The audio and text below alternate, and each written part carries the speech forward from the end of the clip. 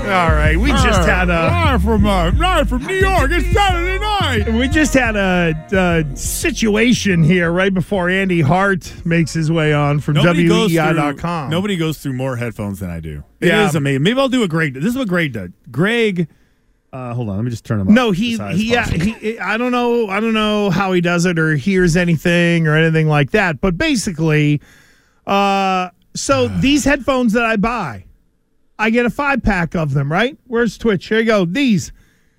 I get the old 5-pack of them, right? For, I don't know, $80, $90 from the broadcasters, wholesale, whatnot. I've given Christian, that's the third pair I've given him, and they're broke. In maybe 4 months. I did, Gresh, all I did was grab them and try to unflip them, okay? I think you pulled them too far apart. You pulled them apart as if it was Andy Hart's This is why they're like 5 for $20. And it's also why I like those. Because if that were $200 and you broke it, how upset would you be? I wouldn't break the $200 one. You already did. That's why you have those. Wait. Oh, did I? Yeah. Oh. Joining us now on the Harbor One Hotline is our friend Andy Hart. He's presented by McFarland Energy. If you need dependable home oil delivery or HVAC work in Greater Boston, the North Shore, or the Cape, please visit McFarlandEnergy.com. Hart, good afternoon, friend. How are you? Hi, fellas. And I have never broken any headphones. Ever. Oh, there we go. Now I feel like a coach. All I need is a little... Oh, yeah. Fauria put it on just one ear. Is that because, Hart, you're an earbud? No, I always have headphones, but I use quality headphones. I think Christian's onto something. When you buy something in a 5-pack and they break, maybe you should stop buying the 5-pack and buy good ones. Hey, listen, they work great for me. I've only used 2 of the 5. Well, then stop giving them to Christian. So maybe that's really what it is. I just got to give him a white pair, and he's going to have to live with it. I'm going to fix these by tomorrow. Oh, duct tape. Yeah. Yeah, I am. That's dicey. I'm going to fix them right during our break. There's only one person in this building that can fix it, and it'd be Mingles. So go bring it to him.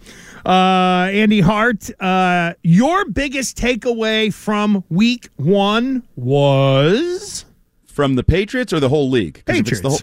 Oh, okay. From the Patriots, you know me, optimistic Andy, always happy Andy. Why are you laughing? Optimistic Andy. It's like Bob the Builder in like a Psycho world. We're in imagination land. We're back in imagination. I was going to say. No. Come on, guys. Sometimes I'm positive. No. So I am back all in on Christian Gonzalez. I really liked what I saw. Late in practice preseason, I thought he trended in the wrong direction. I thought he was chasing quite a bit, and he wasn't perfect in this game. But I thought your number 1 pick, number 1 corner, met the challenge of opening day, and a tough challenge against a good to great quarterback with some great weapons. And I loved the physicality, and I loved he was sort of the anti-Mac. And I don't mean to say that as a shot at Mac, but Mac was hard on himself for not being able to come through with the game on the line. They got me the ball twice, I couldn't finish. They went after the rookie with the game on the line, the Philadelphia Eagles, and he batted that away with ease. And I love, and I've told you guys this before, every once in a while on the practice field he has this swaggy, just look of contempt for people that throw at him sometimes, and he had that look on that play, and I effing love that. You have a corner to build around, in my opinion. So when I think about it, but other than that, everything went great for him. Other than the win, I mean, talk about like a first performance. What about all the other rookies? My whole idea about all the production that they're getting from all the rookies, not just one, not the first round pick, all of them are contributing, and just early indication leads me to believe that they're going to be bigger role players than I think most people believed in a hurry. Yeah. So. If you remember when they had the ribbon cutting ceremony for Gillette, and Robert Kraft was talking, and he talked about how we have a young team with great chemistry, and immediately people are like, "Are you guys really young?" And they looked it up, and they're like the 5th oldest team in the NFL. But if you're playing all these rookies, if you're going to put Demario Douglas and Kayshon Boutte on the field with the game on the line, you're a younger team. If you're going to have 2 starting guards, or even if one of them on any given week are out there who are rookies, you're a younger team. So you may have old players, and some of those numbers are swayed by like a guy like Lawrence Guy or Matthew Slater in terms of overall average age, but they looked like a pretty young football team on the field on Sunday. Now, I will say it's great that they're out there. And we played this game, I think it was the Cleveland game last year. My guy Fitzy, we were working on the Six Rings pod, and he's like, all the rookies are playing. This is a great rookie class. Now we're looking back on it and like, where's Pierre Strong? Where's Kevin Harris? Where's Taekwondo? Like, it's not a great rookie class. But coming out of week one, hell, I'm doing TV, and I get an email asking me if we want to do a segment on, is this Belichick's best draft class ever? Is that an overreaction? That's a ridiculous overreaction. The guy has drafted classes, one of which started with Devin McCourty and Rob Gronkowski, a GOAT and a potential Hall of Famer. And then there's other class. There was like the 05 class with Mankins. They got James Sanders and Nick Kazir and all these starting players out of it. This is a good young class. I liked what I saw in week one, but it would have been a nicer story if Kayshon Boutte knew the rules or had better body control, right? Like, there was some of it that, yeah, they were out there, but I don't know that they were helping you win a football game. And Mapu, for example, he was out there early, had a nice tackle. He only played 9 plays. And so the numbers are going to be fluffed up because you got a couple receivers that are playing. Guards were forced into action. You got a couple special teamers, kicker, punter that are out there. They have a good rookie class that I think is going to be asked to contribute. How high a level they contribute at, we'll see. Do you think any of the decisions that Bill Belichick made in the fourth quarter were connected in any way, shape, or form to a lack of faith in Chad Ryland? I've heard this idea. And on the 4th and 3 that everybody was bitching about, it was on the 17-yard line, I believe. So you're talking about a 35-yard field goal. If there is any question in Bill Belichick's mind, I don't care if it's game 1, game 7, game 17, about whether Chad Ryland can make a freaking 35-yard field goal, then he shouldn't be your kicker. Nick Folk should be back, and you should have cut your ties and said, I made a mistake drafting this kid. Otherwise, put him out there, tell him to kick the ball. He's a kicker, right? You're not asking him to punt. You're not asking him to long snap, cover a kick.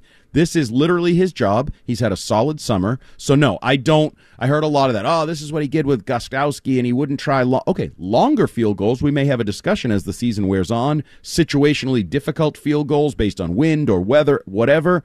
We can have that discussion. But 4th and 3 with a 35-yard field goal, kick the damn ball. So, other than that, though, not to get into the whole moral victory, but I guess most people would be really happy with the outcome and have an honest kind of maybe a reevaluation based on everything that happened on Monday, what happened on Sunday and Thursday, that there could be a better opportunity as previously thought of this team making a playoff run. Sure. I think that's more on the – I saw a lot of – even I think my guy Fitzy fell into AFC East is wide open. Why?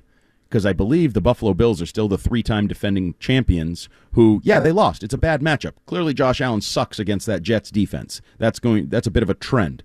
But until they are dethroned, displaced, or Josh Allen's the one with a torn Achilles, I still think the division goes through Buffalo. But for a wild card perspective, for the Patriots and everybody else in the AFC, whether it's Chargers or Ravens or Steelers, I think you say, wow, one team likely just got either eliminated from the wild card mix or is less of a formidable foe in the potential wild card mix. Now, I also think the Jets are a wild card, pun intended here, depending on who the quarterback is. I know they're saying it's Zach Wilson, but if they get a more reliable veteran quarterback, I proposed this with Adam Pac-Man Jones yesterday, that our Pac-Man Jones, not the one that got arrested yet again. That's a different one. I think Jacoby Brissett is the perfect guy for them because I don't think they need a good quarterback. What they need is to not have a terrible quarterback, not have a turnover machine. But if you say Jacoby Brissett is the quarterback of the Jets, I still think they have a better chance to make the playoffs than the Patriots. But no, everything changed on the 4th play of that game. Everything changed in New York, in the NFL, everything. Boy, it's weird to say that it would feel like it could wreck Zach Wilson if they did that. But think about the mixed messaging as well from Hard Knocks relative to the Jets. Mm-hmm. Hey, we got the eraser here. The offensive problems are fixed. And hey, this guy was the problem, and we brought in an upgrade. Well, the problem child is now back in a quarterback. And then let's say 2 weeks from now, they're 1-2, and then they go make that move, like you say, Hart, and they go get Jacoby Brissett. Oh, my God. Then it's if Brissett gets hurt and you got to go back to Wilson again. No, seriously, doesn't it become like this almost like trickle-down effect of if you bring somebody in, they better be good and they better stay healthy, because if you got to turn back to the kid for a second time, how the hell do you sell that to that football team? You really can't. And I think then you go out and find another one. There's a long list of them, and they'll be available. The Matt Ryans and the Phillip Rivers and all those people. Obviously, the news of today is because I do think they should make the call to Tom Brady. The worst thing that he can do is hang up on you. The worst thing that he can do is laugh. But you can offer him something that no one else no one else can really offer. A couple other teams maybe can offer, but you are a potential Super Bowl favorite if Tom Brady's your quarterback. No quarterback's ever won the Super Bowl with 3 different teams. Tom Brady likes history. He cares about challenges of that nature. But he's Foxborough forever. Is he? I'm not sure he knew that option was available when he was saying, I am always a Patriot. I should have waited till June to drop that. To drop that line. Shut your pie hole. Premature.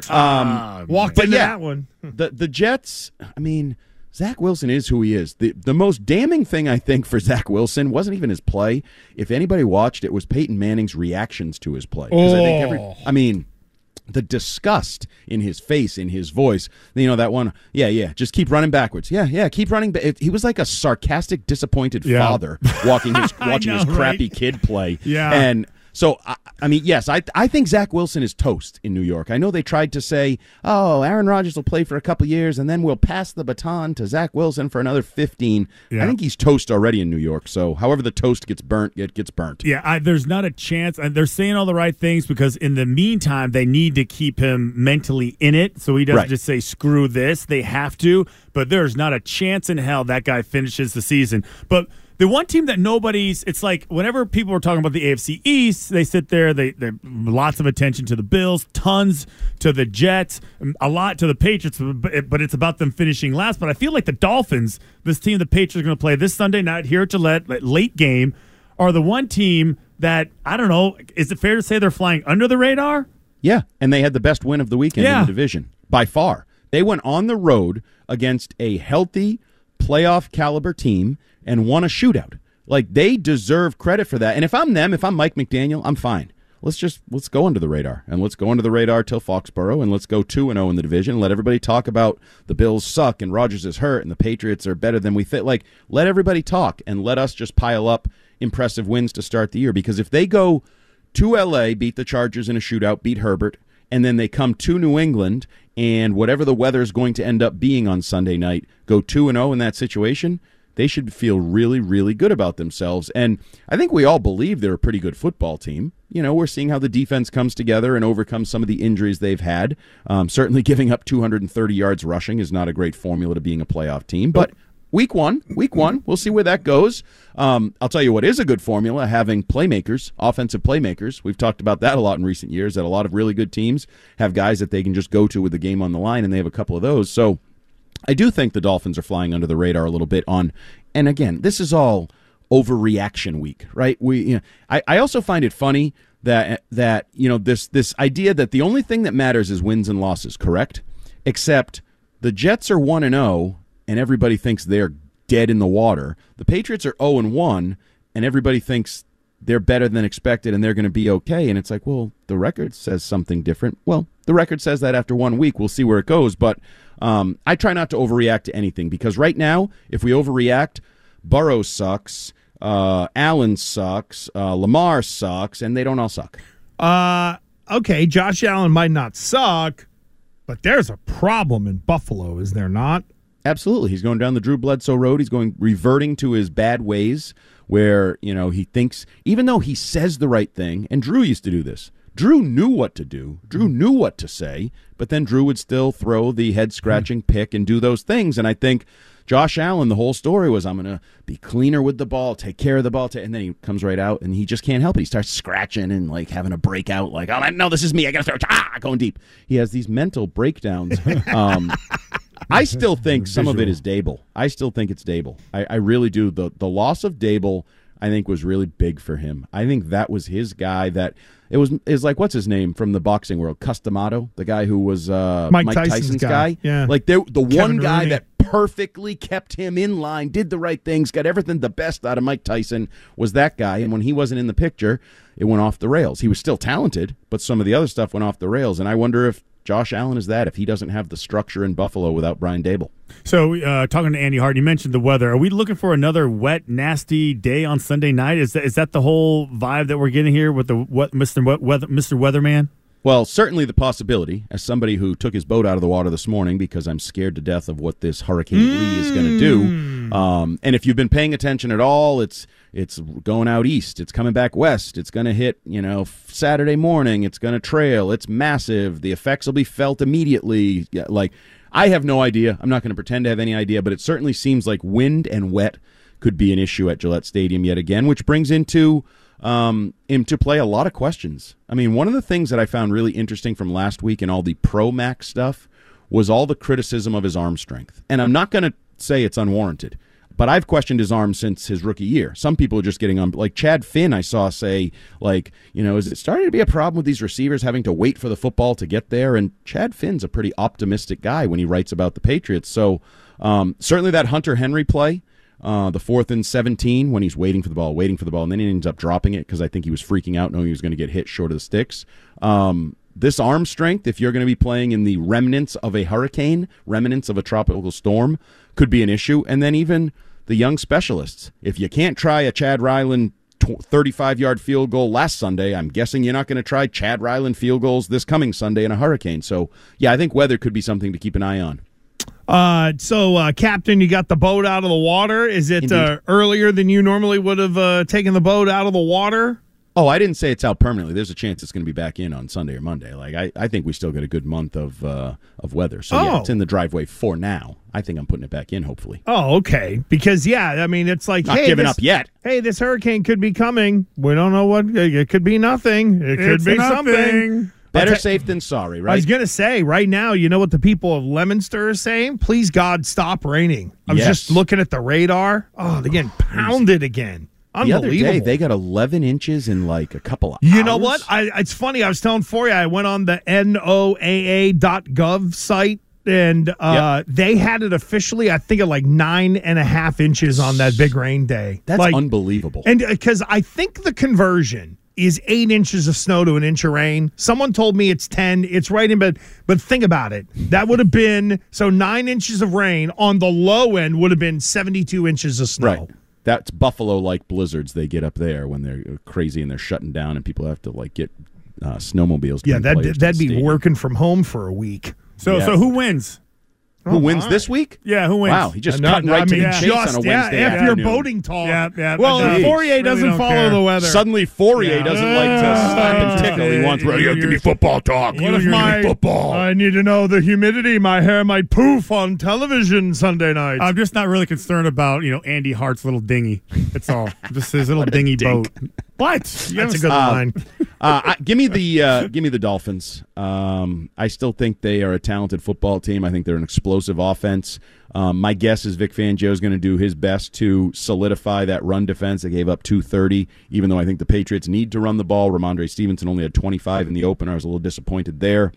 We'll see where the health of the offensive line goes. Bill was real generous, saying he does think that at some point Cole Strange and Mike Onwenu will play. That's great, Bill. We heard that. They're on your roster and they're paid for a reason, so I would hope they're going to play at some point. But Tua's playing really well right now. Tua's healthy. The best way to stop that would be to hit Tua. Can't go down the Greg Williams road, but I'd be trying to hit Tua every chance I got, because if you get Tua out of there, I think you have a great chance to win. But it's another challenge for the defense. I thought the defense met the challenge in Week 1. If they meet the challenge as much as they did in Week 1 against Tua, Hill, and Waddle, then you will once again have a chance to win, and once again it'll be on Mac to make a play, and Mac still has never made one of those plays. I just assume that the Dolphins are going to win everything because they have wide receivers, and all I've been told is that's all that matters. Straw men. Stop arguing with straw men. Listen to real human beings for once in a while. Am I arguing with straw men, or am I arguing with people that work here? No one told you the Dolphins are winning everything because they have receivers. No one. Not one person told you that. Guy who likes to dissect defensive coverages in the NFL. Yeah, boy. Or his little sidekick Shimey. Oh yeah. Sounds like he has bigger fish to worry about, like not getting blown out on opening. Oh. Sorry, Wiggy, love you, mean it, but you got smoked. Coach on coach crime here. Holy cow. Good grief. I'm just a fan and a father. Meanie. Oh, yeah. All right. Andy Hart at WEEI.com, host of the Six Rings and the Breaking Boston podcast as well. We'll talk to you next week, Hart. See you, man. See ya.